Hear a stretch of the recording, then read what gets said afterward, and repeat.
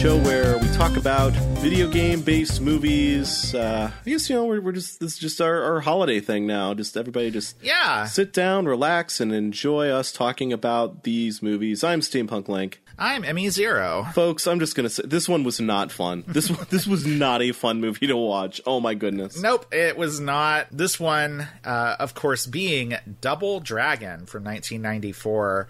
And yeah, I think you and I had both seen this movie at some point in the past. We knew it was bad, but we thought it was kind of like a fun sort of bad. It is not. It just sucks. It's just a terrible, terrible slog of a movie. And we hope that listening to this will be enough for you, so you don't have to feel like you need to go out and watch this one yourself, because I wouldn't really recommend it, honestly. No, neither would I. I think that this one is not fun to watch in the same way that Street Fighter is. Because Street Fighter is bad in a good way, in an entertaining and fun way. And it also, just legitimately does things well at times. Yeah. This movie is a complete failure in every conceivable way, and in the way it fails is not fun or entertaining to watch. This is just a bad movie. I was really shocked, to be honest with you. I really thought this would be more fun. If nothing else, it's got cute Alyssa Milano, and I'm like, this should be my jam. She's got that pixie cut. It's adorable. Yeah, no, she is very cute in this movie, but she is not well served by this movie, I think it's fair to say, though. She's been in things. She can act. She's better than what we see from her. Literally everyone is probably better than what we see from them in this movie. This movie is horribly written. Oh, yeah, absolutely. Frankly, Mark Dacascos biting into the apple at the beginning of each episode of Iron Chef America is better acting than most of what's done in this movie, by him or by anybody else. Honestly, Mark Dacascos has to do a lot of the heavy lifting of this movie, in particular, the martial arts heavy lifting, because he is the only competent martial artist in this film.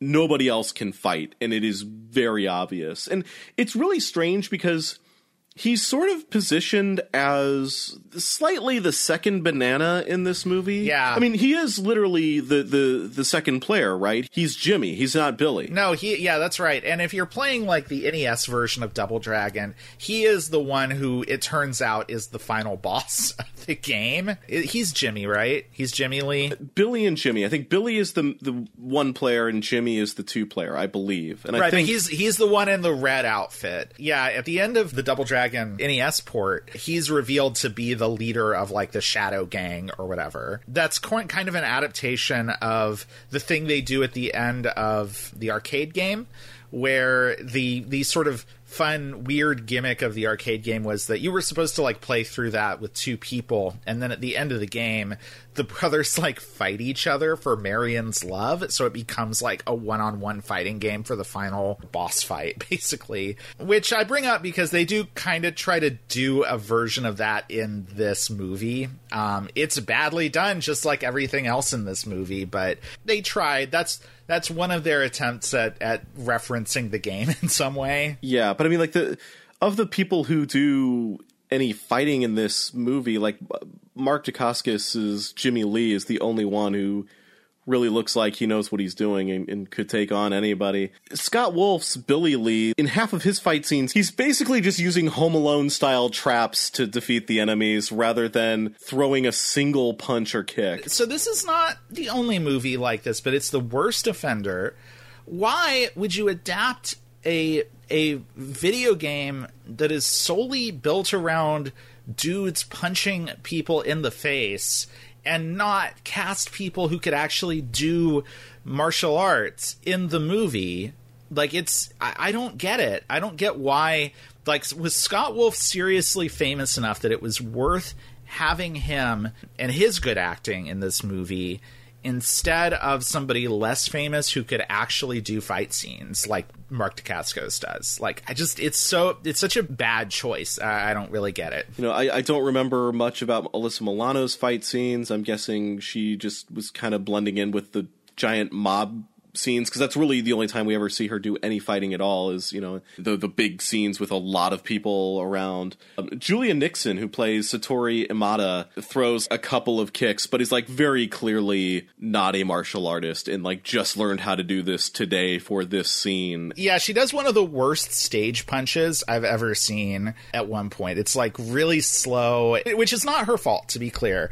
Like the way the camera is angled, like you can see there's like inches of space between her and the guy she's supposed to be hitting. They clearly just did not have a budget to teach any of these people any sort of stage fighting. There was the whole story about Street Fighter, the last movie that we talked about for one of these, where they did not have enough time because Raul Julia came on the set and they're like, oh my God, this guy is deathly skinny right now because he had just he didn't actually recover from stomach cancer, as we would find out later. But, you know, so like that kind of threw off the schedule because they had all these ideas of like, okay, we're going to have these people come in. These folks are going to teach everybody here how to fight. But I mean, like, Ming-Na still threw a semi-decent kick here and there. She was not a terribly convincing fighter, but at least they got that all to work well enough. But Julia Nixon here just is not convincing in the slightest. But she's also just very strangely cast here because she's supposed to be their mentor figure or whatever. She's almost like their mother figure. Right, but she looks like she's about the same age as them. Yes, yeah.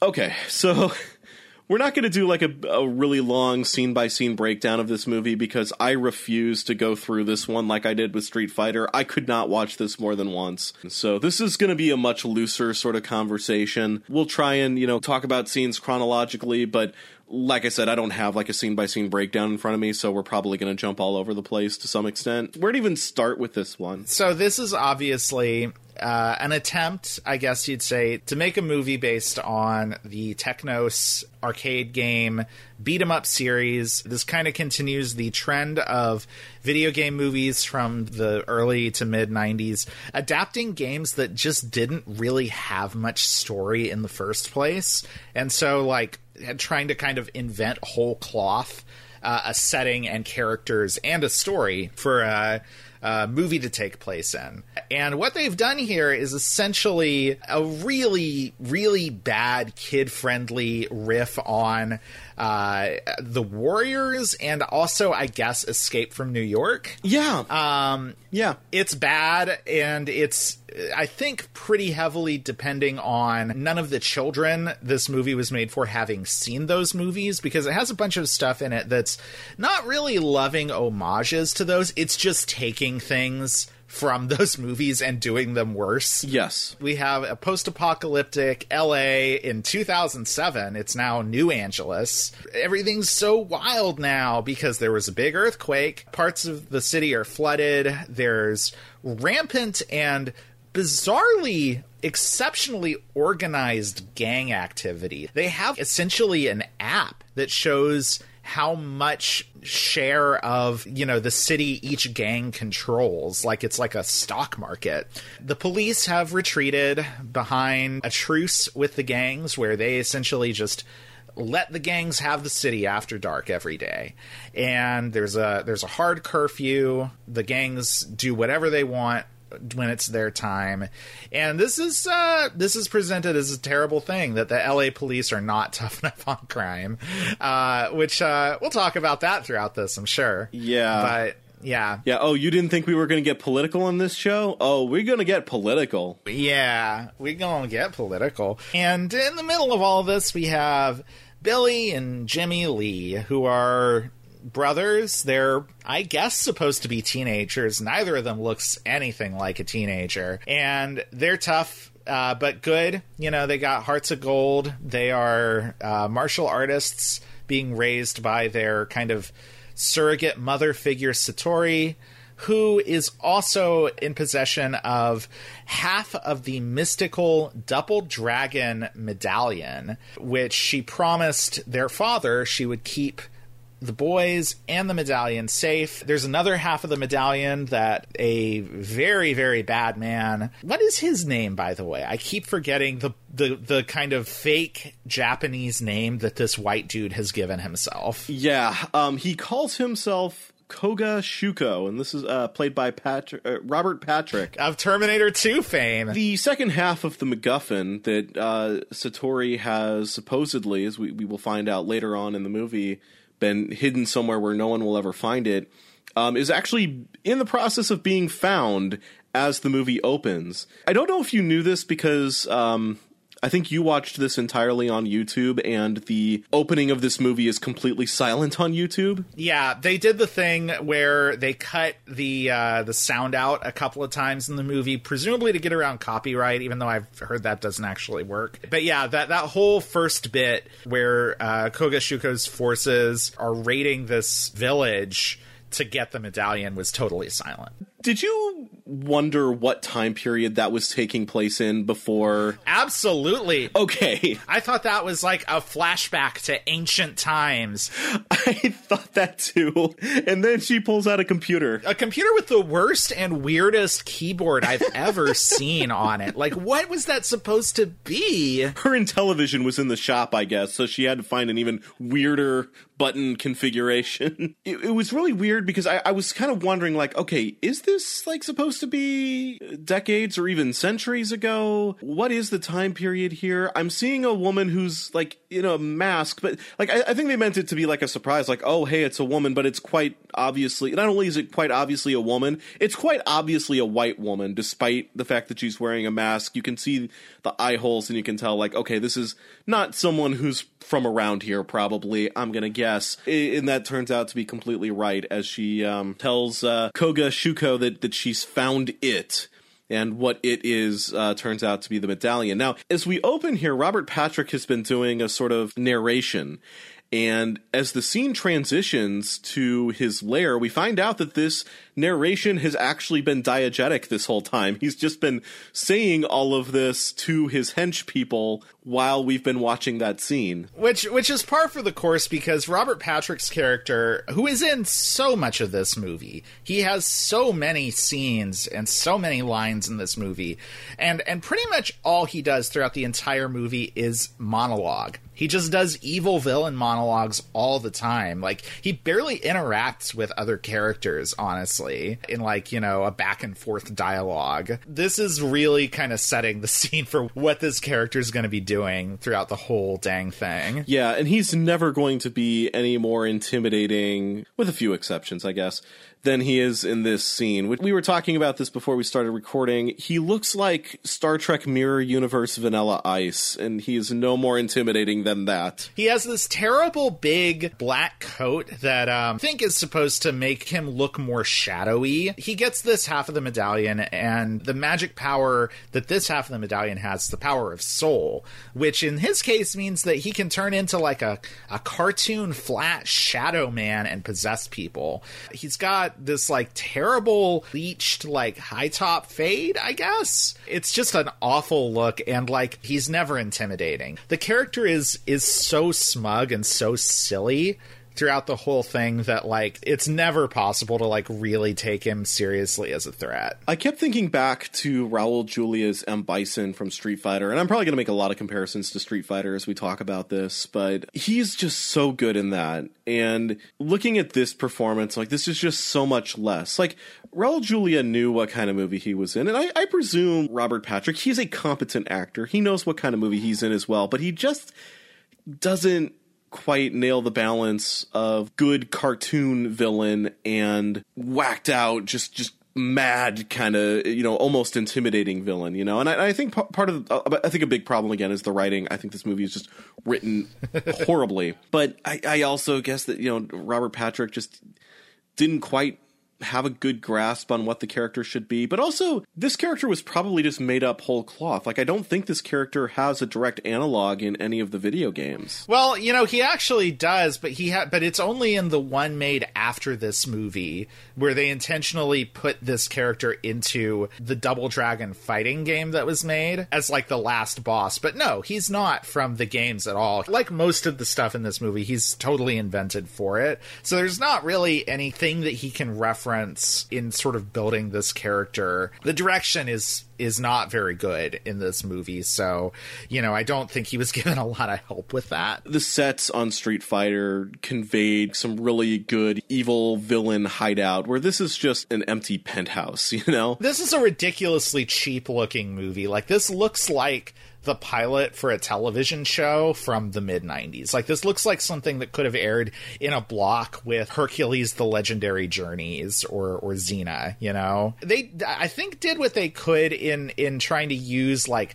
public spaces. Like, there's a scene set in a mall for some reason where, like, very clearly they just, like, went to a mall and gave it minimal set dressing and then just filmed there. But all the sets that they tried to put together for this just look terrible. Some of this was shot on location. I believe the Wikipedia page for this says like it was shot on location in Ohio somewhere? In Cleveland. There's a bunch of thank yous and the credits to the city of Cleveland. I guess the boat chase scene was done there. Fun fact, apparently that river is in fact extremely polluted and has caught fire a few times. Oh, well, lovely. That makes the thing with the explosion even worse. We're still, you know, talking about Shuko or Koga, whatever you want to call him, and his hench people. He's got, oh my god, I didn't even know about this part here.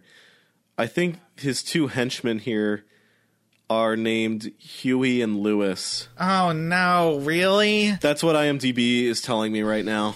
Yeah, that seems like the kind of thing this movie would do. It is worth mentioning, this movie is very frequently trying to be funny, and I think literally every joke in this movie is a failure. Oh, yeah, yes. I can say, you know, there's actually one thing that I thought was slightly amusing in this, and that is in the scene where the bad guys come to attack the abandoned theater that the Lees live in. At one point, for some reason, Billy locks a briefcase over one of the henchmen's ponytails after he falls down, and then in a later scene, the guy is up and doing stuff again, but he still has the briefcase clamped to the back of his head. That's the only thing that I thought was funny in this movie. Like this random background joke that was probably like thought up on the day by like the set dresser or like the costume department. The only thing I thought was funny was, well, actually, you know what? I'll just say it when we get there because it's not too far from this scene here. But we also have henchwoman Linda Lash,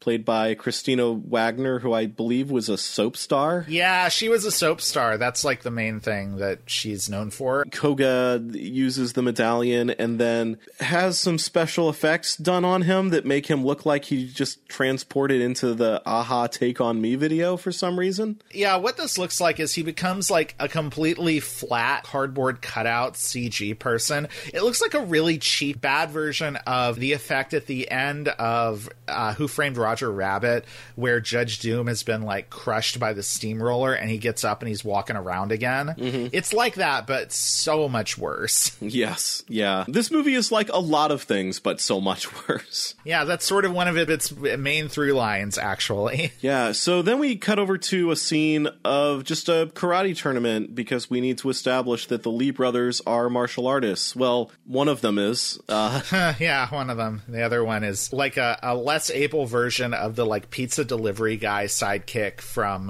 Teenage Mutant Ninja Turtles 2. Again, that guy was a legitimate martial artist and was actually like one of the martial artists who played one of the turtles in the first movie. Right, they just didn't have him like do as much cool stuff like when he wasn't wearing the costume because they didn't want to upstage the freaking turtles. Honestly, that kid would have been a way better Billy Lee. Why isn't he just Billy Lee? That's a great question. Oh my goodness. But yeah, so like in Billy Lee, like we realized right away is like an incredibly short-sighted little piece of crap. Like he's terrible. He is so immature. He doesn't think 5 seconds ahead. In this martial arts tournament, they're all fighting and they've kind of got everything tied up. And he decides he's just going to like jump on the other guy's back and start giving him a noogie like he's in the Three Stooges or something. As if he thought that was going to result in anything other than their disqualification. Like he acts surprised when they're like disqualified. Like, What? My humorous antics aren't welcome at this martial arts tournament? It should be a learning moment for him, you'd think, but he's just going to keep doing that throughout the whole movie. This only would have been more in character if he just, like, pulled a banana peel out of his gi and threw it on the ground and the other guy slipped on it, which honestly is not too far from what's going to happen in another scene. No, it's true. As all this is going on, after they lose the tournament, an earthquake happens, and then we see a small person jacking up the building with a comically large jack. There's a fake commercial, kind of like a RoboCop style fake commercial that you see at one point in this for a company that sells these jacks to keep your home up in place post earthquake. So I guess this is supposed to be a thing, but this is literally the only place where it ever shows up in the movie. Yeah, this never comes back. This never comes back. What was this for? I guess it was just to establish that this version of New Angeles or whatever has been separated from the mainland United States because of the big one. Did they ever actually like go into what has happened? No, not in detail. They basically say there was a giant earthquake a few years ago. It absolutely destroyed the city. That is apparently when all of the very colorful organized gang activity started. But beyond that, no, it's not really gone into more than that. Some calamity has befallen the city, and this is what remains of it, I guess. But again, like, they don't do a good job of really explaining the greater implications of all this, other than, hey, there's still gang activity. But I mean, as we see later, like, some people are still living just fine. Marion's family seems to live in a completely normal suburb, and it's apparently just like everything is totally fine during the day. But then it's like, oh, don't go out after 6 or you'll get beaten and robbed by a bunch of dudes dressed like mimes or something. Dressed like mimes with weird ball finger gloves. You and I both noticed independently is that there is this really strange background detail where there's always some gang member in one of the big scenes with all the gangs that is wearing these, like, they're almost like Mickey Mouse hands or something, and it's not even the same person from scene to scene. It's just like somebody's always got these weird rubber ball finger hands on. Before the start of every scene, like, all the extras would just put their name in the hat and, like, okay, who gets to be ball fingers? Oh, it's you! I have to think that, like, again, going back to the whole Warriors comparison, that, like, that glove was designed around the idea of, like, the scene from the Warriors where the guy has the bottles on his hands and he's clacking them, you know, Warriors. Yeah, well, because you always see the guys with the ball fingers doing kind of grabby hands, or they're kind of clonking the balls together, much like the bottles in the Warriors. So, yeah. It is so weird. It is so weird. But anyway, where even were we? We were just leaving the martial arts tournament, actually. Yeah, so we get a newscast in which Vanna White, George Hamilton? George Hamilton. Yeah, who I'm not familiar with him, but I guess he was like a similarly famous person to Vanna White. Yes, yeah. And Andy Dick are all newscasters. And, like, not just that they're newscasters, but they are playing themselves as newscasters. I don't really get what the joke here is supposed to be, honestly, because the movie clearly thinks this is very funny. I have a little bit of a theory about this that doesn't really come into play until a little bit later on, but I guess I'll just spill the beans on this now. I was kind of getting an inkling halfway through this movie that this is kind of right-wing propaganda in a way. Okay. Like, I don't actually think this is right-wing propaganda, but it just has these sensibilities of, like, right-wing talking points. And one of those is, like, this idea that the media is this one big conglomeration that's conspiring against right-wing talking points.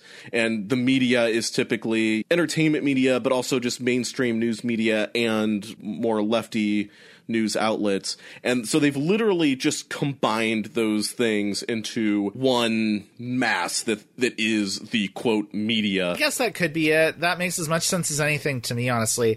I've got to say, Andy Dick is the weather forecaster. Looking better here than I think he was looking by actual 2007. I would expect an Andy Dick with access to the kind of unrestricted levels of vice that we are supposed to assume is happening in New Angeles, would be looking a lot more haggard by this point. So good for alternate universe Andy Dick keeping it tight in a way that he did not. Andy Dick's a bad person, y'all. I don't know if y'all know this, but he sucks. He's terrible in many, many different ways. Not because of his substance abuse. Those are just problems that he has, but he is a bad person for a lot of things that he's done. So that is disappointing, but also like not really surprising.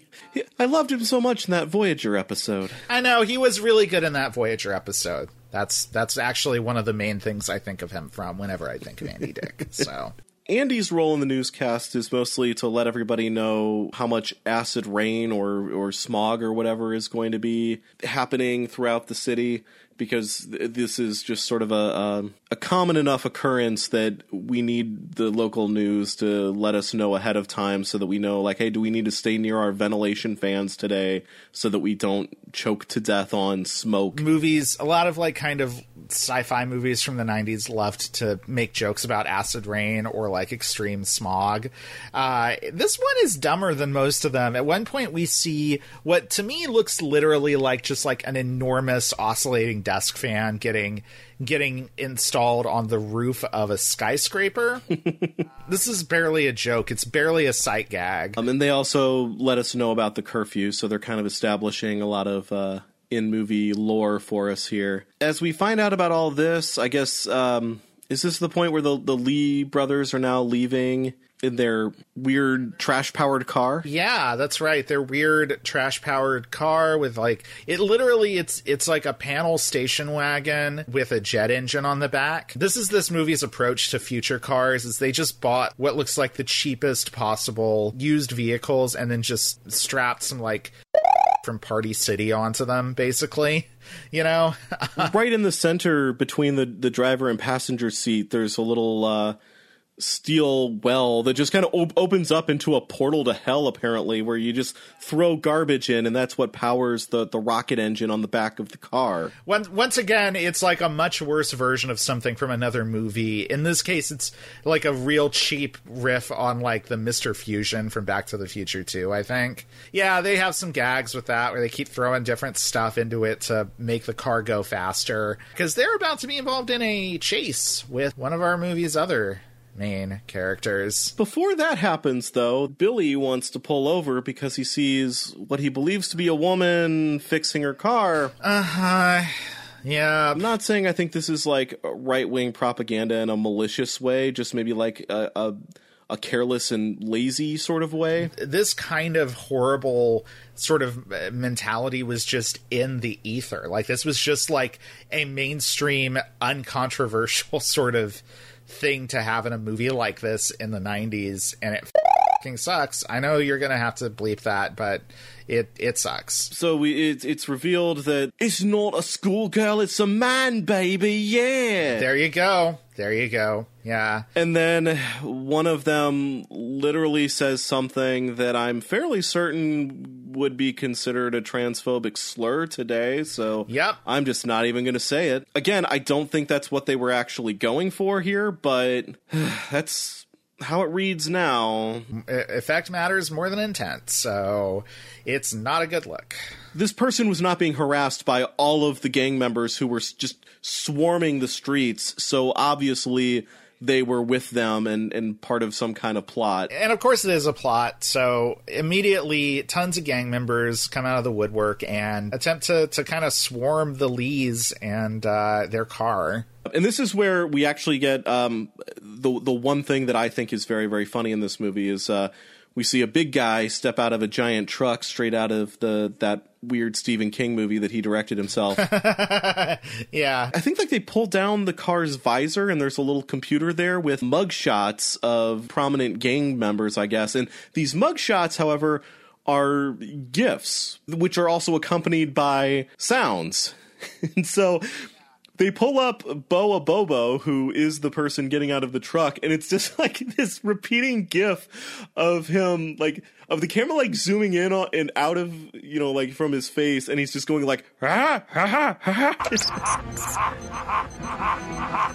Moby Dick over there is Boa Bobo. Yeah, that actually is pretty good. That is pretty good, yeah. And I don't know if that was supposed to be a funny thing, or if it was just like, oh, hey, isn't this a cool future technology we have? But that was maybe like the only time I actually laughed from something that I would kind of enjoyed in a way from this film. Bobo comes over and he's all like, hey there, we're gonna need some money from you. Because, like, really, it seems like they just want $50. They just want $50, man. And once again, the gangs are so organized that when they pull up a Bobo's, like, data file on the car's onboard computer, it literally says, like, pay $50 toll to pass.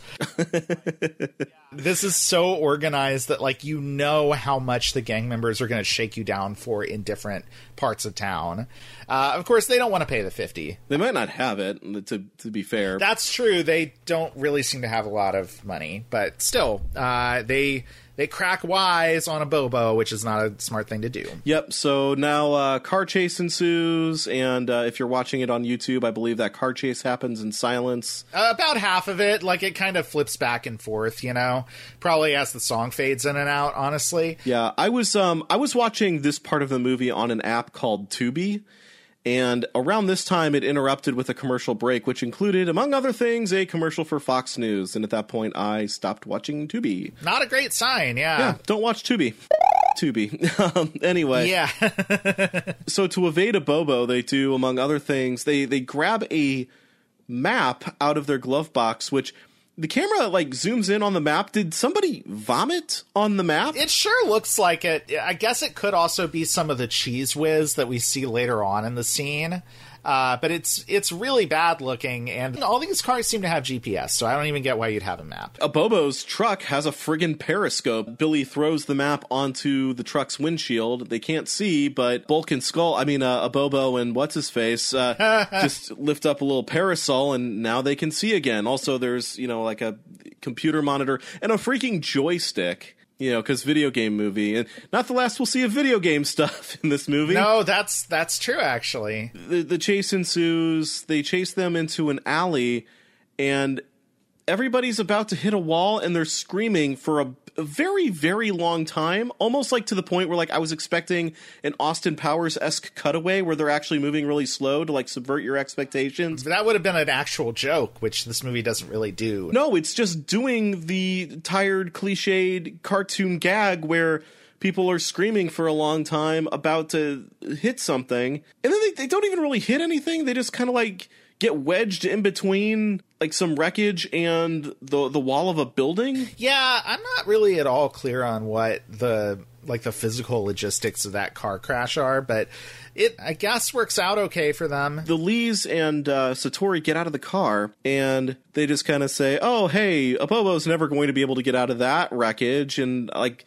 I don't know why they thought that. The door looks fine. It looks fine. And unobstructed. Yeah, and it's not like a Bobo has to use his apparently, like, superhuman strength to, like, rip the door off to get out or anything. He just opens it.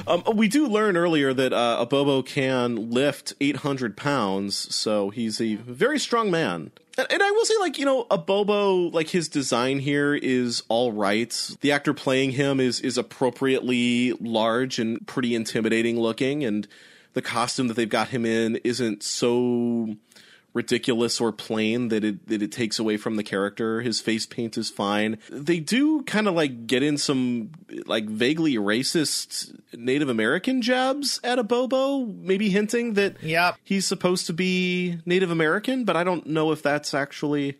I certainly don't know what ethnicity the actor playing him is, which is Nils Allen Stewart is the name of the actor. I don't know what his ethnicity is, so I don't know if that's just weird or if it's racist. Who knows? It could be one or both, honestly. That's true. Totally possible. At some point during this, a Bobo sees the medallion that Satori has and is like, oh, nice jewelry, and, wants to take it, and they won't let him have it. Yeah, this medallion that has all of these mystical powers attached to it, and she's just wearing it around this awful, dangerous city. Completely ridiculous. So a Bobo and his henchman, who I don't think is ever given a name, even though we see him, like, several times. In the credits, I think he's just called Mohawk, which is funny because that's the gang that they're part of, and they all have mohawks, which is why they're called that, I guess, but he's the only other dude from that gang that we ever really see. Before Abobo and Mohawk can beat up the Lees and take Satori's medallion, which honestly, like, I mean, IRL, these people are not martial artists, but in the world of the movie, we're supposed to assume that the Lees and Satori are capable martial artists. Like, this could have been a cool fight sequence with, like 3 capable martial artists versus, kind of like one immovable object of a man. One big guy, yeah. This could have been a cool scene, but we don't get that. Instead, a bunch of people start rappelling over the side of the buildings and also just turning around because they've camouflaged themselves in denim jackets with graffiti against the graffiti scrawled wall as if they just stand there all day waiting for somebody to wander into the alley. Did they think this looked cool? I guess. I don't know. When we were watching this, I turned to my partner and was like, oh no, the children of the forest are here. the children of the cinder block. Yeah. Yeah, right, yeah. So yeah, this is Marion and her anti-gang. Yes, this is the Power Corps. Here's what I'm talking about with the writing in this movie and like just how much of a mess it is. So we see the Power Corps members start to reveal themselves. And Abobo and Mohawk see them, and Abobo, who's a very intimidating figure who was, again, felt quite capable of going up against 3 martial artists. And I mean, everybody knows who everybody is in this world for some reason, so I'm going to assume he knows that they're the Lees. Although, actually, no, he doesn't know that, does he? Well, they pull that up on their computer and get their stupid mugshots. Yeah, it's just everybody has mugshots. Oh my god, is this one of those weird Christian apocalypse movies? Maybe it is. Maybe it's a Left Behind movie and we just didn't know it. We gotta let the god-awful movie people know about this.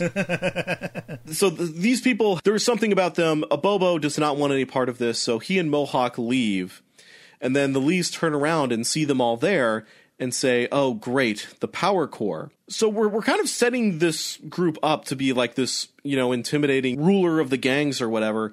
And it just turns out, nah, they're just a bunch of, kind of do-gooders and vigilantes, and they're not even there to mess up the Lees or anything. They're just, kind of there to say, hey, we should join forces. Like, just the way that they're introduced doesn't mesh with the rest of the scene. Because the Power Corps are extremely non-threatening. They're a bunch of nice kids with skateboards and 90s fashion that makes them look like basically. As the police captain later says, they're doing our job. And their leader is Alyssa Milano's Marion, who Marion from the video games is there to get kidnapped and or killed at the beginning of every game. So I will say, happy to see a Marion who's that's an upgrade. A much more active participant in what's going on. So that's neat. Never gets captured throughout the entirety of this movie. That does not ever happen to her. That's kind of a fun choice. Good choice. She's here. She's got like bleached, really, really short haircut.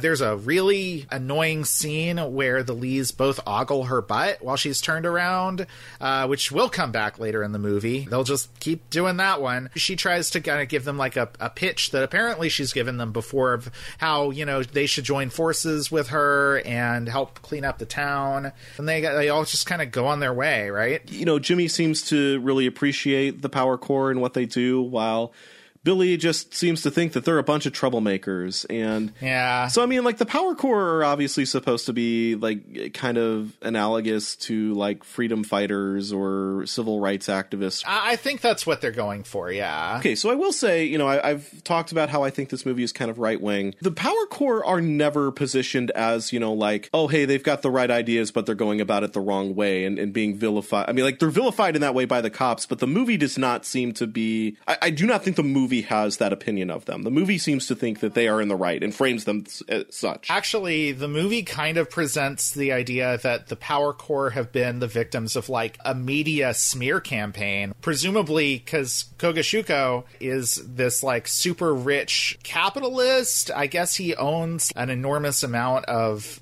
the city already. Presumably his company's been like spreading lies about the Power Corps. In any case, this whole scene just kind of ends up being nothing. Billy says, hey, you guys are part of the problem. I mean, you're all breaking curfew out here, even though like you're doing the same thing right now. I don't know if you get to throw that stone, buddy, but whatever. I don't know what happens after this. Do we go back to Koga's lair with Abobo, or do we go back to the Lee's apartment? I can't remember. I don't remember which one happens first, but it kind of doesn't matter, I guess. So we can talk about Abobo and Kogashuko first. So basically, the next time we see Abobo, he's in Koga's, like, kind of, office, informing him about, like, the medallion and the fact that he saw it on these two Lee brothers, in their possession. I think he thinks he's going to get a reward for telling Koga this, but actually Koga's pretty mad at him for not getting the medallion and bringing it to him. He tells him, like, hey, these are the guys you let get away. Abobo's like, well, I didn't know who they were. And then Abobo, again, a man who can lift 800 pounds, is then led away by a small woman and two middle-aged Asian men to an elevator. I guess the writers forgot that he can bench press 800 pounds. I don't know. When they get to where they're going, which is Koga's secret genetic engineering augmentation lab, which looks like it's in, like, a garage, he's like, oh yeah, we're gonna inject you with serums that are gonna make you super strong. Abobo's like, I'm already super strong. This thing will kill me. Seems to extrapolate that because he already has the strength of 10 men, that giving him the strength of 10 more men will probably kill him or do something awful to him. And Koga's just kind of like, yeah, maybe. And there's just writing here that is just so nearly nonsensical, where Koga's like, but you've always been like a son to me, Abobo, which, like, that doesn't follow from what you just said. But, like, like, too many buts in there, first of all. But like all sons, I can just have another one, or something like that. So, like, that's one of many lines in this that the movie clearly thinks is very clever, because it, like, kind of pauses afterwards for you to really soak it in.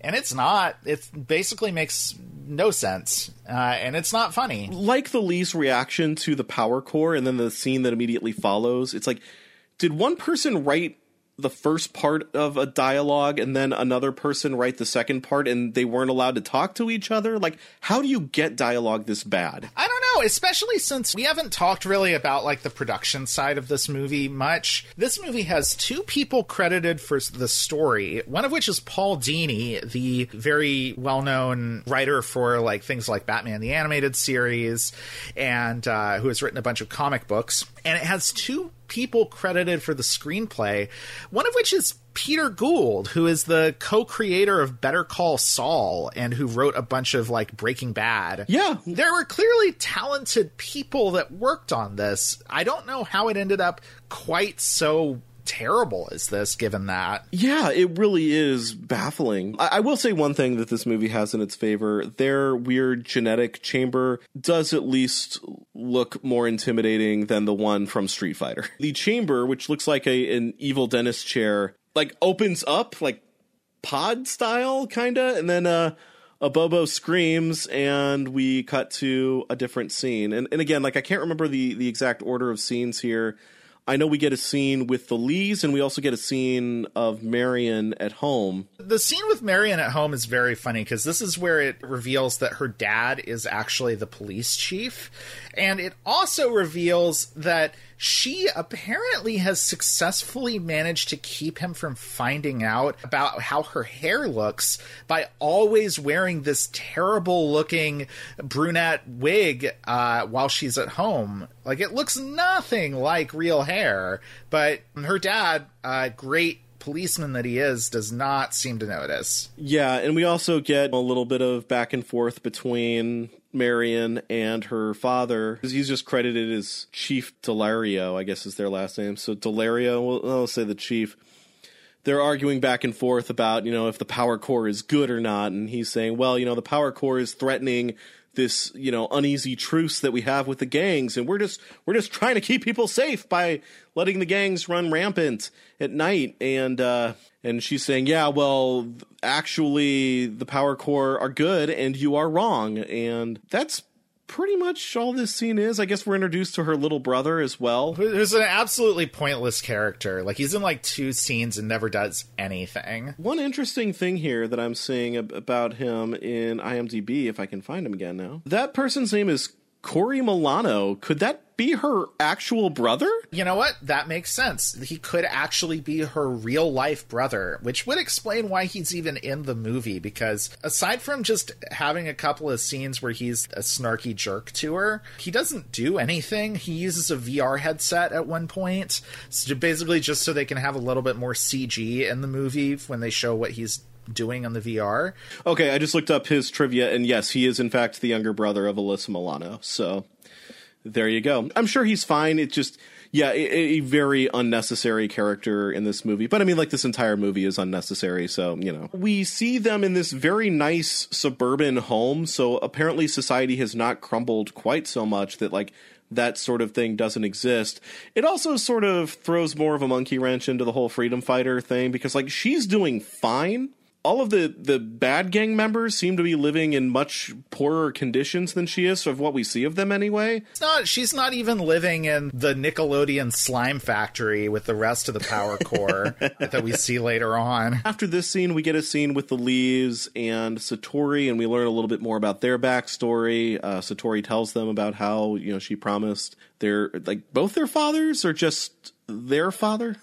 So I don't know what Satori's connection is here, like, because I thought, like, her dad also died, but maybe I'm wrong about that. I don't know. I don't think that's ever mentioned here. I don't know. It's strange, but yeah, she gives them kind of the lowdown on what the deal is with the medallion. Yeah, which she puts on Billy. I don't get that at all. Yeah. He is the last person in that room who should be carrying that thing. I mean, really, that thing should probably be locked up or hidden somewhere, but that is like the last person I would trust with anything valuable in the slightest. In any case, she, for whatever reason, gives it to him. He's wearing it around his neck. You know, and again, he's just generally acting like a little brat, wisecracking as she's telling their backstory, which I would assume they already know by this point. Yeah, it's bad writing. It's like there's no reason why she would have waited this long to tell them all this stuff. I mean, she apparently just wears the thing around like it's a damn necklace, so they've seen it before. I don't know. In any case, is this also the scene where they get attacked by Huey and Lewis? Yeah, it is. Kogashuko shows up and reveals that he also personally knew their dad and knows Satori, and she even calls him by the name that he used before he started calling himself Kogashuko. Before he started like just being all like, yeah, no, I've got an Asian name now. You know, I like spend so much time over there that I feel like, you know, you can't just do that. That's not okay. It's like the white guy who finds out that they're like insignificant Native American. It's like, oh, well, my name's Birch Tree now, so, you know, or some right. dumb crap like that. Like saying this as a fellow white person who's insignificant Native American. Your insignificant Native American doesn't matter. That's for people who are actually Native American. Stop appropriating that.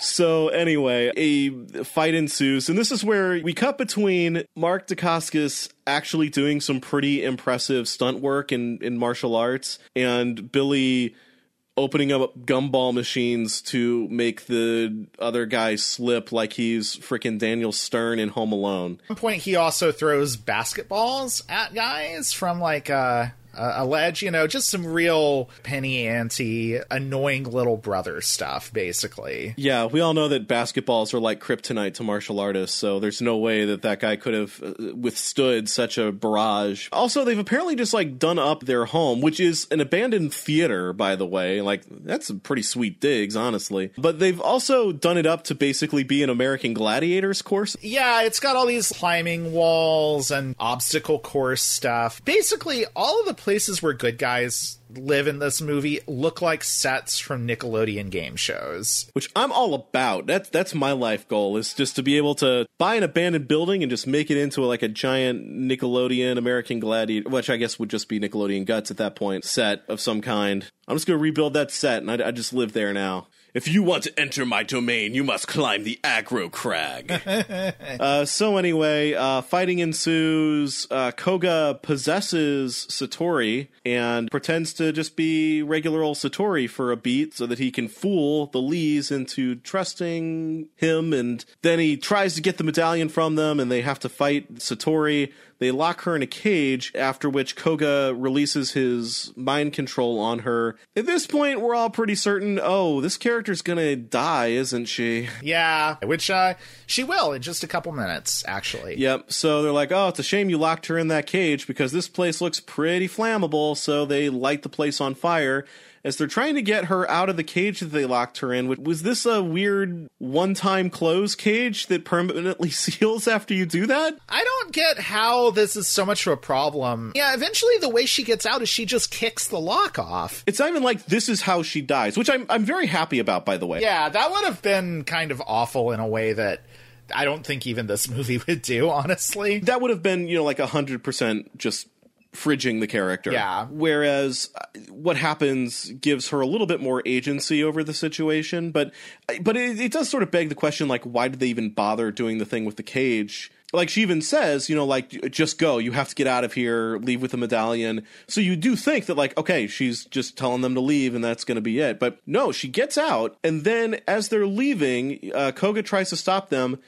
They all leave, but she closes the door behind them after they exit the building and locks it because she is going to hold off Koga so that he can't get the medallion. Except the building explodes immediately after that. And Koga is fine because he's magic now, so it's a pretty pointless death, honestly. It is. Again, I am happy that the character at least got to sort of make the decision in this heroic self-sacrifice, or what she thought was a heroic self-sacrifice, rather than just, well, I'm the damsel who gets killed, I guess, so...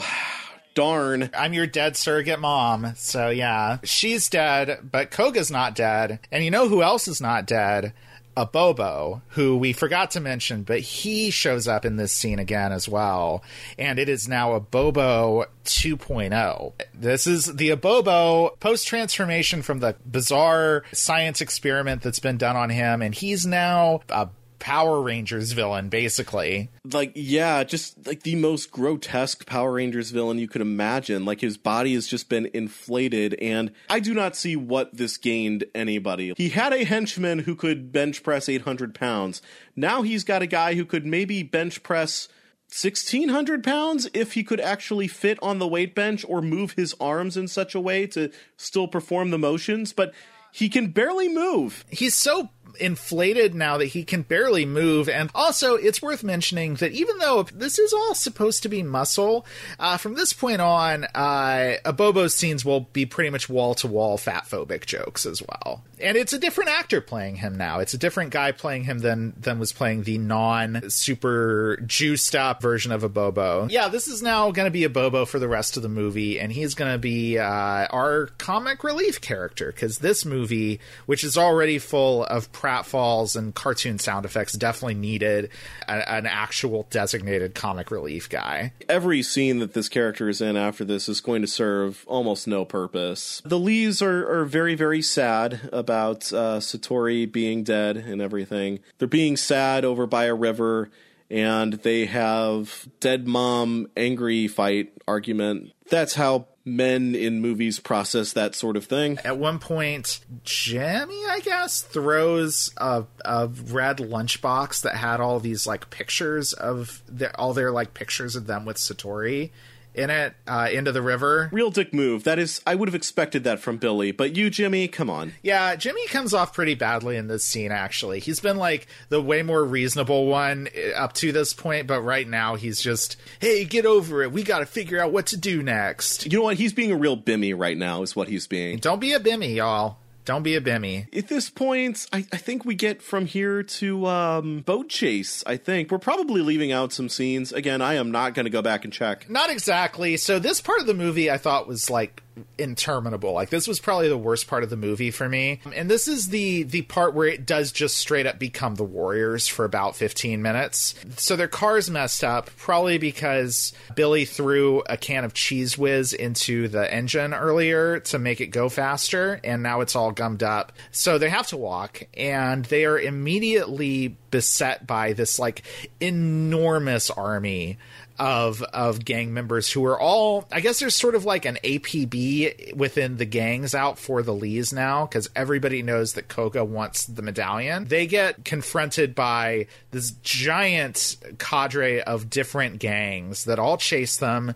There's a scene where they're hiding in like a shack, like a boathouse, while the gangs are trying to get in, like it's like a zombie movie. One point, a guy who I think may actually be just like a postman who's also a gang member. Oh, yeah, what the hell? I don't know, like jumps, like basically like suicide dives off of this, the top of this like industrial facility or something to try to like fall on them. And he just falls in the mud, and it's a funny gag, and he doesn't die because this movie's a cartoon, basically. I want to unpack this, though. Like, is there a postman-themed gang, or is this just like the mailman has gone rabid or something? What is happening here? I don't know. This was one of the most confusing things in the movie for me, because we never see other gang members dressed like postmen, and this guy has like letters and stuff. Like, he's got like a sack full of mail. Yes, and he like even throws some of the mail around. Like, this is just he's the mail-themed Batman villain. Like, what on earth is happening here? I don't know. I got nothing for this, really. See, okay, this is more evidence that this movie is right-wing. They're anti-post office. Yeah, there is actually like a stupid joke after the mailman like falls down. One of the Lees is like, I've never seen a mailman move that fast before. Yes, he does. Oh, y'all, that joke does not play in 2020.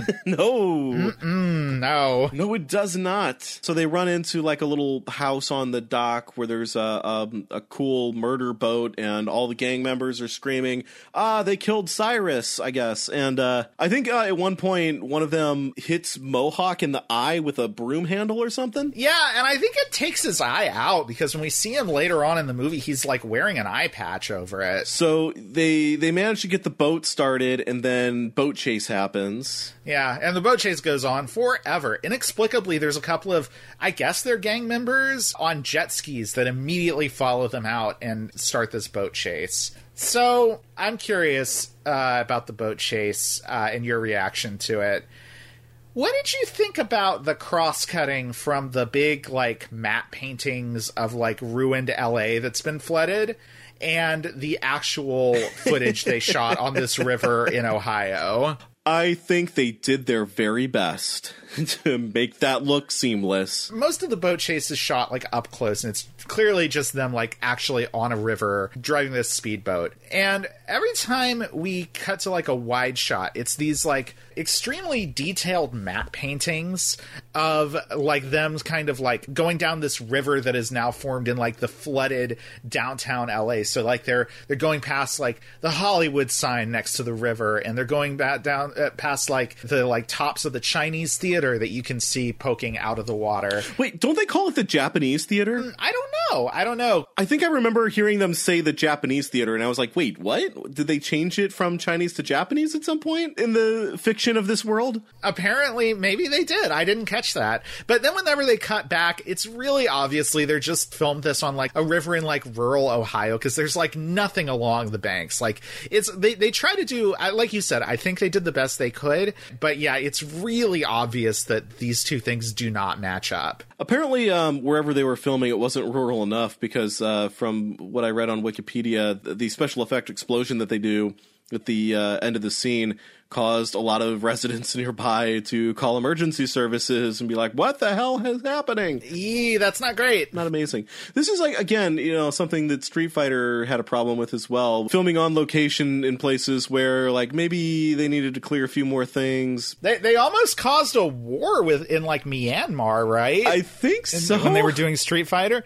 Because they had helicopters, and they thought, like, the neighboring country thought that there was about to be an attack? Yeah, or something like that. I don't know. But, yeah, it wasn't great. But in any case, we get the Lee brothers kind of popping up from the river after Koga has decided that, there's no way they survive that. So he's going to have his guys go in there and check the river and find that medallion. So the Lee brothers, however, they swim off to safety after kind of, some funny remarks about how polluted the river is, which, fair.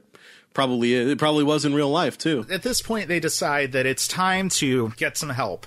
So they go to the Power Core. Power Core! And as I kind of alluded to earlier, this is quite a set for the Power Core hideout. It looks like it's like a warehouse, but it is full of arcade games. There's a bunch of like fun, family-friendly graffiti on the walls. There's like ropes and balconies everywhere, and there's just a river of Nickelodeon green slime running through this thing. And like apparently this is where a lot of the members of the Power Core, who are all like kids and young teenagers, live. It's a cool, fun place to hang out while you fight the gangs and you know, defy authority, but in a really friendly, safe way. Hey, I'm all about it. That place looked awesome to me. I would have hung out there as a kid. So the Lees have to go in, and they fall into the minecart level of the movie. Oh, yeah, that's right. They do. It then dumps them out onto a nice little mat, so that nobody gets hurt. And then they are surrounded by some very intimidating-looking 5-year-olds. But then Alyssa Milano comes over, and she's like, hey, everybody stand down. It's all right. Is that scene? Does that scene keep going? I think it keeps going a little bit because it also has the bit where they're trying to figure out how to use the medallion and everybody's kind of making fun of them. They have the idea that they should try to do it. They should try to use the medallion together. So they both grab it. There's this sort of eerie humming noise in the background, but it turns out it's just like some dude with one of those plastic tubes that you swing around to make that sound. Oh, I remember those. Yeah. Yeah. Also, I guess we get Obobo again, right? Yeah, we get Obobo again, who has, I guess, been captured by the Power Core and is being tortured by Marion by, like, making him eat a bunch of spinach. This is more, like, fat-phobic. Oh, they're making the fat guy eat a bunch of healthy stuff, I guess, is what they're going for. None of this makes any sense, honestly. But I mean, like, they are torturing him for information about Koga, which, like, he should be pretty willing to give up, because Koga did just kind of leave him there. Like, we see them pull him out of some rubble in an earlier scene that I forgot about. Yes, that's right, yeah. Yeah, like, I don't know what sort of loyalty he still feels like he should have towards Koga. I mean, he did all this crap to him at this point. He does start working with the Power Core by the end of this. Marion's making him eat a bunch of spinach through a funnel, and he's making a bunch of fart sounds, which, hilarious, again. Okay, that was the second time I laughed, because farting. Honestly, I cannot remember how we get from here to them infiltrating Koga's skyscraper, but that is the next thing that happens. Well, actually, no, we do get a scene with the police department being hounded by the press, and this was the scene that really started making me think, like, oh, this is a right-wing movie. Is the members of the press start surrounding Police Chief Marion's dad. They are immediately starting to ask questions like, hey, what about those gang members? Don't they have rights too? Because obviously what's prompted this is that the gang has just launched an attack on the Lees and are now, according to a news broadcast, also attacking the police who are trying to investigate it. It would seem that not only has the gang broken their truce, but are now actively being antagonistic towards the police again. We're all thinking, like, okay, the press wants to know why have the gangs done all of this? What do they, do the police know anything about why the gangs might be doing this? And are immediately asking questions about, like, don't the gang members have rights too? Maybe they're just being misunderstood. And it's very obvious that we're meant to think that people are being fools. And so, like, this goes back to what I was saying about their whole perception of the media is, like, here's your liberal bleeding heart wing of the media, I guess. And again, it's all just one big amorphous blob to right-wingers. They're incapable of any sort of nuance. They're making these jokes, but honestly, yeah, what is the deal with these gangs? They're clearly, like, not living high on the hog, right? Like, they seem to be, on the fringes of society. They don't seem to have comfortable living conditions that we ever see. I mean, maybe it's possible they're all like Marion and the Power Core. They all go to a nice suburban home at the end of the day, but I'm going to say probably not. Probably not, yeah. So, like, yeah, like, the gangs, like, have control of the city at night, but, like, what's really in it for them? Like, a random 50 here and there from people who broke curfew? It does seem like the gang members are victims of whatever calamity has befallen society just as much as people like in the Power Corps are, except for the people who get to go to a nice, comfortable suburban home at the end of the day. So it's like, yeah, they're doing the stupid, oh, we're bleeding heart liberals thing, but it's actually like, how about like that, but unironically? The gangs in this movie are just presented as being like a wholly evil, unified front of a force. And we even get a scene that we didn't mention earlier on where the gangs all have like a big meeting, and Koga shows up and uses his shadow powers to kill the guy who I guess was previously in charge of all of the gangs and take control of them himself. Yeah, like I'm supposed to assume that there was one guy who was in charge of all of them, that they would all take orders from? Even before he does this, like, he's clearly able to recruit some of them to his cause. I mean, he had a Bobo there, so... I don't know, the whole thing, the world building in this isn't great. I don't know if you've noticed that, folks, listening at home, but it's not exactly an airtight, well thought out fictional universe. I do want to talk a little bit about that scene, too, in which Koga murders whoever that guy was. It's almost a good effect with the shadow creeping along the wall and everything, where Koga turns into a shadow, basically, and strangles the guy, except for, like, the other guy isn't casting a shadow. So we literally just see a shadow behind him making a strangle motion, supposedly, like Darth Vadering this dude, essentially. It would have been a cooler effect if we saw both shadows, but we only saw the one guy. Like, that would have been kind of cool. And that would have at least made for a really good shot, even if it didn't make for a truly spectacular effect. I'm not going to say it's one of many missed opportunities in this movie, because most of this movie isn't really even things that could have been done better, honestly.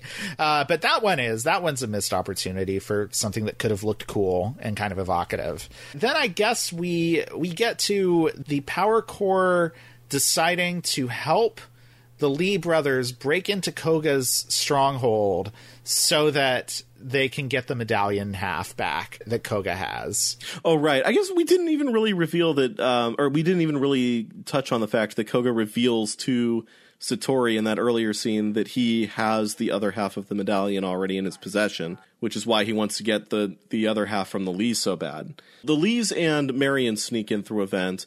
All of the other Power Corps kids are just going to start, like, raining havoc by rollerblading and skateboarding within the building's lobby, which actually, you know what? Effective strategy. This is one of the few times in the movie is trying to tap into some, like, 90s alternative kid energy, I guess. Yeah, that works. Yeah, they're all drinking some Capri Sun, and Marion crawls into the vent, and the brothers fight over who's going to follow her because... They want to look at her butt. Alyssa Milano, she got nice legs in this movie, I ain't gonna lie. Like, she's really freaking cute. Weird pants, but nice legs, yes. I'm not gonna judge him for, wanting to follow her in there, that's all I'm saying. They're crawling around the ventilation system, and this eventually just leads them to a vent shaft directly over his main penthouse where he's done all of his evil briefings. And I should say, like, Koga himself would call them evil briefings. He would, definitely. This is another thing that I really hate about this character. For as cartoonish as Street Fighter was, even M. Bison had that one monologue in the middle of the movie where he is justifying his cartoonishly villainous actions. And, like, it's a monologue that, like, you can almost get behind in a sort of twisted kind of way. You can believe that he believes it. Koga's equivalent here is him whining, like, all I want is absolute control of a major American city. Is that too much to ask? Yeah. He's so upfront about, like, yup, I'm the bad guy. It reminded me of a sketch from All That. Do you remember the Super Dude sketches where Kenan Thompson would play, like, the more cowardly Superman analog who was lactose intolerant? Uh-huh. So in one sketch, he's fighting against Yo Girl, who's a yogurt woman played by Kel Mitchell. This line of dialogue sticks out to me because it was just so great. He says, "Why do you want to do this to me?" And Yo Girl says, "Well, you see, I am evil, am made of a dairy product, and you are good and just happen to be harmed by dairy, so it seemed like the right thing to do." Yeah, it's like treating that like that's like an actual justification for why this guy exists and that you should take him at least a little bit seriously in this movie. They get to Koga's penthouse, and this is right when Marion's dad is actually there meeting with Koga, and Koga is trying to bribe him into I guess, being even more lax about the gang thing than the police are already being. Just let them do their thing during the daytime as well, and I'll give you a bunch of money. You know, it's worked for Jeff Bezos, so... Yeah, that is true. But yeah, so we just happen to have all of the surviving main characters of this movie all in one place right now, I guess with the exception of Abobo. The Lees are going to try and get the medallion back by lowering like a chain through the vent, because the medallion just happens to be directly under that vent. It's just on his desk. Nobody's good at safeguarding these medallions in this movie. Like, it doesn't matter what side you're on. It's just like, oh yeah, I can just hang out there. It's fine. While Koga and Police Chief Marion's dad are having their conversation, Lash is noticing that there is something coming down through the vent, and instead of saying something like, hey, what the hell is coming out of that vent? She just silently grabs like a pole arm thing. Yeah, I forget what that weapon's called. It's got a name, and I can't remember what it is. It's like a pike or something. She just starts thrusting it through the vent after Billy fails to actually get the medallion back, which, like, how the hell was he going to fit it through the slots in that vent? I don't think it was going to fit. One of his many bad ideas. Yeah, it's almost like Billy doesn't think things through all that well. So at this point, they all fall through the vents. Marion says, oh no, Dad, does this mean I'm grounded? Ha ha ha. There's some fighting here.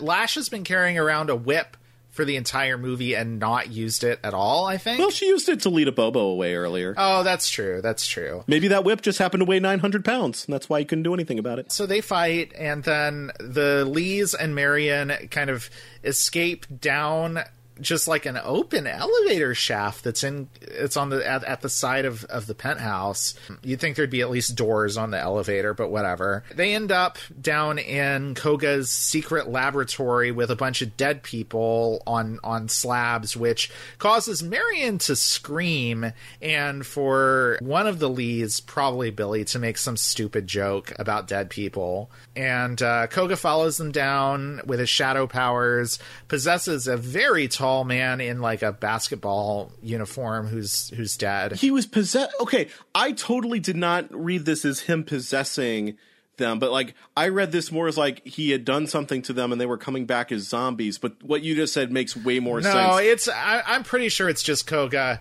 And then they drop a big metal blast door on him to kill that body. But Koga ends up being able to grab Jimmy and drag him off while Billy and Marion escape. So Jimmy's been captured. Yes. At this point. We're getting pretty close to the end here. There's really only a little bit left at this point, actually. We have a short sort of interrogation scene where Koga tries to get Jimmy to talk about, I guess, where Marion and Billy would have run off to.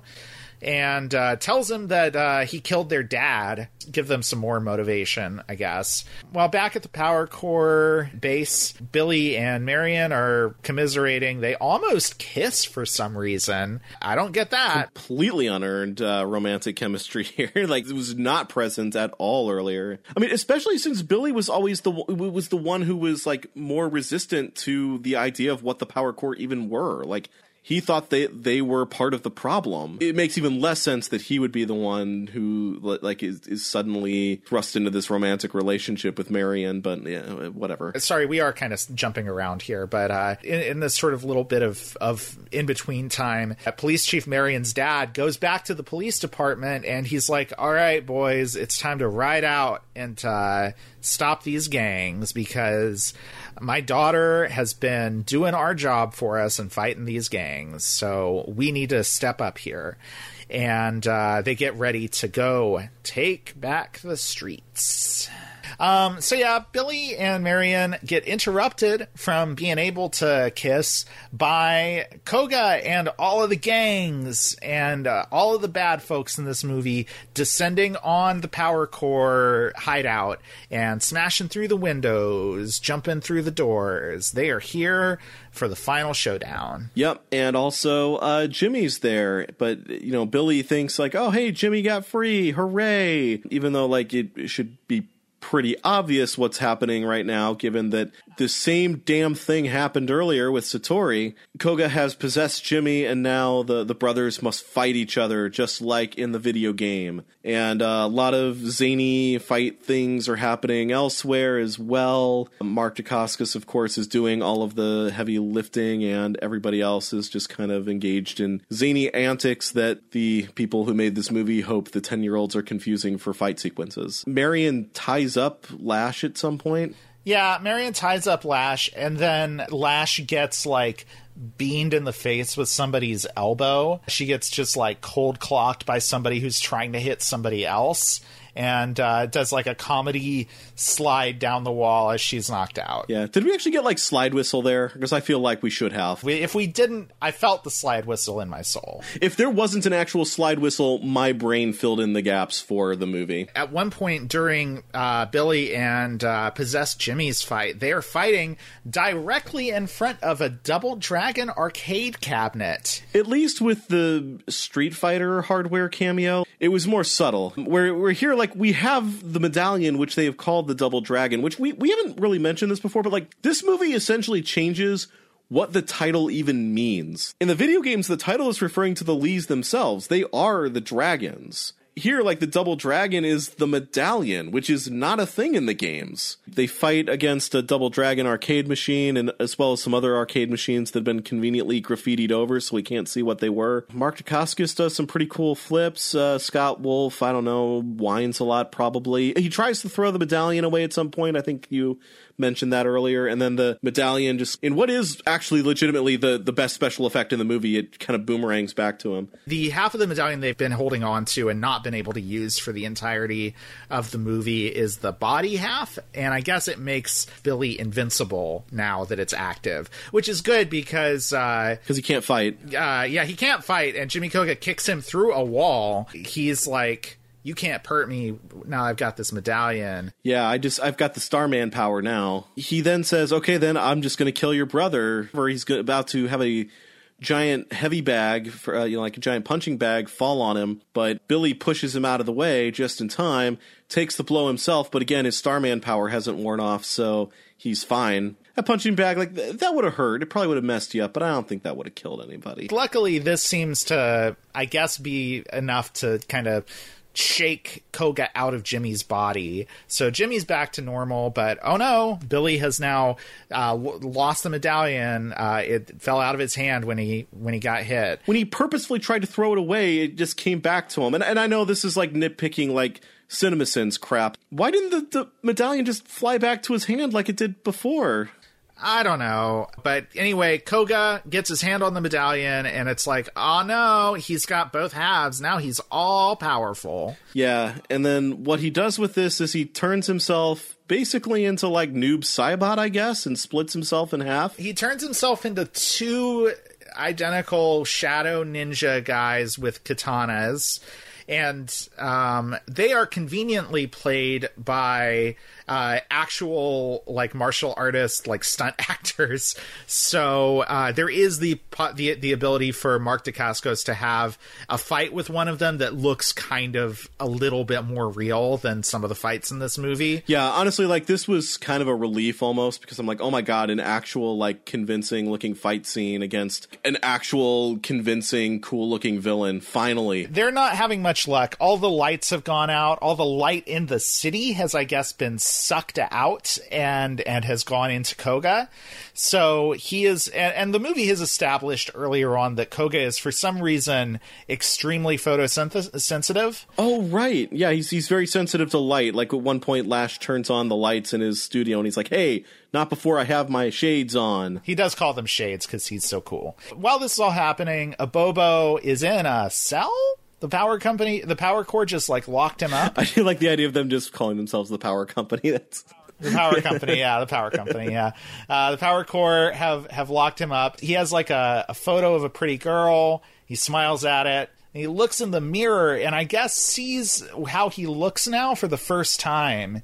And he's sad and angry, and you're supposed to feel something for Abobo here, but you can't because this movie is horrible at actual characterization. Yeah, and like most of Bobo's scenes, this scene just feels like it drags on forever. Yeah, so Abobo is now angry, and he busts out of the cell, and he comes up to the big central area where everybody's kind of just circled around watching the Lees fight for their lives against the Super Koga brothers. He yells for Marion to turn the lights on. So she runs over to a generator. There is a way too long scene of her trying to rev up this generator. Oh, God, yes. But it does work eventually. The lights all come back on. The Lees kick the two Shadow Kogas back together into regular Koga. He loses the medallion. They get the halves of the medallion back. And then they join the halves of the medallion and magically transform into two guys who are doing really bad Double Dragon cosplay for a convention. They basically look like bedazzled Lin Kuei ninjas from Mortal Kombat. Yes, they do. They do. They suddenly get these really cheap-looking karate-gi outfits with big shoulder pads and sequins all over them that are in the colors of their characters from the game. Power Rangers managed to do ninja costumes better than this. That was another thing I was thinking of, is most, if not all, of the fight sequences in this movie were like sub-Power Ranger level of action sequence. Not even like, the Japanese Sentai stuff, but like just the stuff with the actual American actors. It was worse than that. Just in general terms of like production values and everything is I would say sub Power Rangers level. Oh, like a shimmering vision of Satori appears in the sky and tells them that they've unlocked the power of the medallion. Oh, yeah. Yeah, she's like, hey, I recorded this earlier in the medallion somehow. Like, don't ask how that works. So random. I guess, like, I don't know, that actress was like, I get to have a thing in the final scene of the movie. Like, I don't care that my character's dead. Like, okay.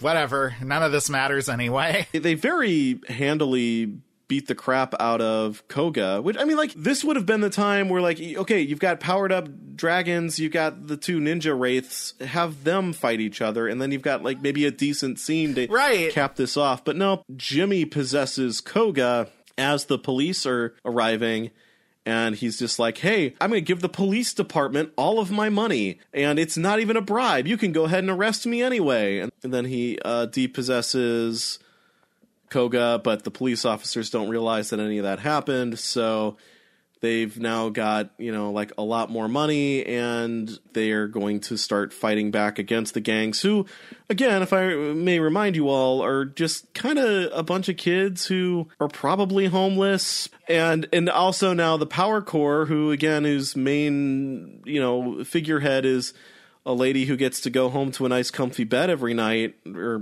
day or whatever, is now, I guess, going to be doing actual violence for the police department. So again, the whole freedom fighter metaphor kind of falls apart there, because freedom fighters are usually fighting against power structures and the establishment, not with them. If the Power Corps were actually going to be proper freedom fighters, they'd be maybe trying to reach out to the gangs and find ways to stop the cycle of violence from happening, and opposing the actual power structures that are apparently either unwilling or unable to deal with whatever calamity it is that sort of led us to this point in the movie's universe. And like the horrible sort of right-wing ideology that you do see in this movie is the idea that, as far as this movie is concerned, the true power structure that needs to be fought against is the gangs. Like, they're organized, they're strong, and they've got corporate backing, and the media cares about what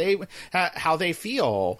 They've got all the cards stacked against the good people and the police. That's the whole thing here. Yeah, like, that's what they want us to think, that like the gang basically are the establishment, that they have that kind of power, and I'm not buying it. Yeah, so happy ending for everybody. Koga's getting carted off to jail. The police are going to take back the streets in the night. The Power Corps even fixed up the boys' station wagon, which, for I think the only time in the movie, is called the Dragon Wagon in this scene. I didn't even catch that part. Yeah, because when they go out and see it, Billy's like, hey, the Dragon Wagon. Then a Bobo comes up to them, and he's like, can I be friends with you guys? I'm so tired of fighting.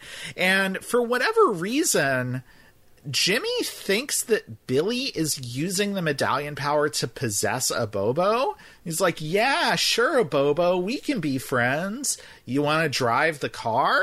And then they get into the car, and turns out Billy's already in there, and they're like, oh no, as Abobo speeds off in the car with them. They've given Abobo this weird sort of redemption arc. You know what works better for that is if Abobo is the analog for the gangs as a whole, and hey, we're tired of fighting. We don't want to live like this. And then the Power Corps and the gangs coming to some sort of truce and saying, hey, look, police, you got to do something to help us all, or we're just done with you because what the hell good are you for? Yeah, I mean, unfortunately, what you're talking about would have required them to put literally any thought at all into any of this, which they don't do. But again, like, I don't think that this is malicious in a way that I would expect from, like, actual right-wing propaganda. I think that it's just a result of how lazy everything about this movie is, which isn't an excuse per se, because, I mean, laziness and carelessness aren't things that we should aspire to. You know, we should learn from the times that we are being careless instead of, like, using that as an excuse for bad behavior. I mean, they can still result in bad, ugly things happening. I agree with you. I don't think that there was really any thought put into the messaging here. But the idea that in 1994, with everything that was going on in the 90s in LA, that somebody would make a movie that even as like a side thing incidentally would be like, oh yeah, definitely the problem in LA is that the police here are not being hard enough on crime. It's wild. Like, it's such an extreme piece of bad optics that I can't see how you make these choices and not be like, hey, wait a second. If this movie weren't a complete mess and honestly boring at its best parts, the awful politics, accidental though they may be, just suck out any possible enjoyment I could have had for this. Street Fighter had some of that too, but it was just an infinitely more enjoyable movie with characters that were a lot more fun to follow. I just can't get over how much I kind of unironically enjoyed Street Fighter when we did that for this, for these quick change of the channels, and how much I just hated watching this movie. Folks, we do hope that you have enjoyed listening to us talk about this movie, but I really cannot emphasize enough how much I do not recommend actually watching this. Like, you can do it for free on YouTube. It's like 96 minutes long, and it feels like it's at least twice that, because it's so boring and so shoddily put together. I had way more fun just talking about this and ripping it apart with you than I did any moment I spent watching this. But yeah, it is free on YouTube. I wouldn't recommend it. And please, for the love of God, don't watch it on Tubi. Don't give them the clicks or the ad revenue. Maybe just don't use that service, like, at all. Yeah, don't use that service. Like, that doesn't sound good in the least from what you've said about it. I think we've covered everything. I think I got as political as I needed to get. I can't think of any other just little thing about this movie that stood out to me that I wanted to mention or talk about or dig into. I feel like we've frankly explored this movie far more than it ever deserved. I mean, we've now talked about it for half an hour more than the movie lasts. Yep, and I am looking forward to never having to talk or hopefully think about this movie ever again. And hopefully the next one we do, when we do another one of these, will be something more fun. What do you think would be more fun to talk about next time we do one of these? Well, I mean, we could go with another one of the classics. We could do the Super Mario Brothers movie, or something that's at least legitimately a little bit good, the Mortal Kombat movie. Is the Mortal Kombat movie legitimate? You know what? Let's do Mortal Kombat next time. You know what? I'm going to say it's not good. No, it is not good. But compared to this thing, it looks like a masterpiece. I have a theory that Mortal Kombat is far worse than anybody gives it credit for, actually, and that, yeah, like anything good you can say about it is in comparison to Drek like this. But I'm going to say, I bet we don't enjoy it as much as Street Fighter. And I could be completely wrong. Would love to be completely wrong, because I don't like watching things that I don't like watching, like this. But, I have a feeling you might be right. Folks, I love Street Fighter. I really was shocked at how much I loved the Street Fighter movie when we watched it. I mean, it is so silly, but it's silly in all the right ways. It knows what it is, and it revels in it, and I kind of appreciate that. Yeah, it's a camp classic. Yeah, next time, though, we will do Mortal Kombat, and we'll see how these two titans of 90s fighting game movie adaptations compare. If you're listening to this as we put it out, we hope you're having a good Thanksgiving holiday if you're here in the States. Please stay safe out there. Please, do Thanksgiving over Zoom or whatever you need to do. Don't have any large gatherings. Please stay safe. The virus is real. Take it seriously. Hopefully we'll all be in a better place for a more normal holiday weekend next year. Yeah, and that might be when we do the next one. I don't know. I don't know if we have any other time that we were planning on doing another one of these. So it may be another year before we actually get to Mortal Kombat, but we'll get there when we get there. In any case, we're going to go back to normal next time. We're going to be wrapping up February of 1993 for Cinescapades, and we hope to see you then. But hey, everybody, thank you all so much for listening. We hope you enjoyed this more than I enjoyed watching Double Dragon. Until next time, I'm Steampunk Link. I'm Emmy Zero. Game over!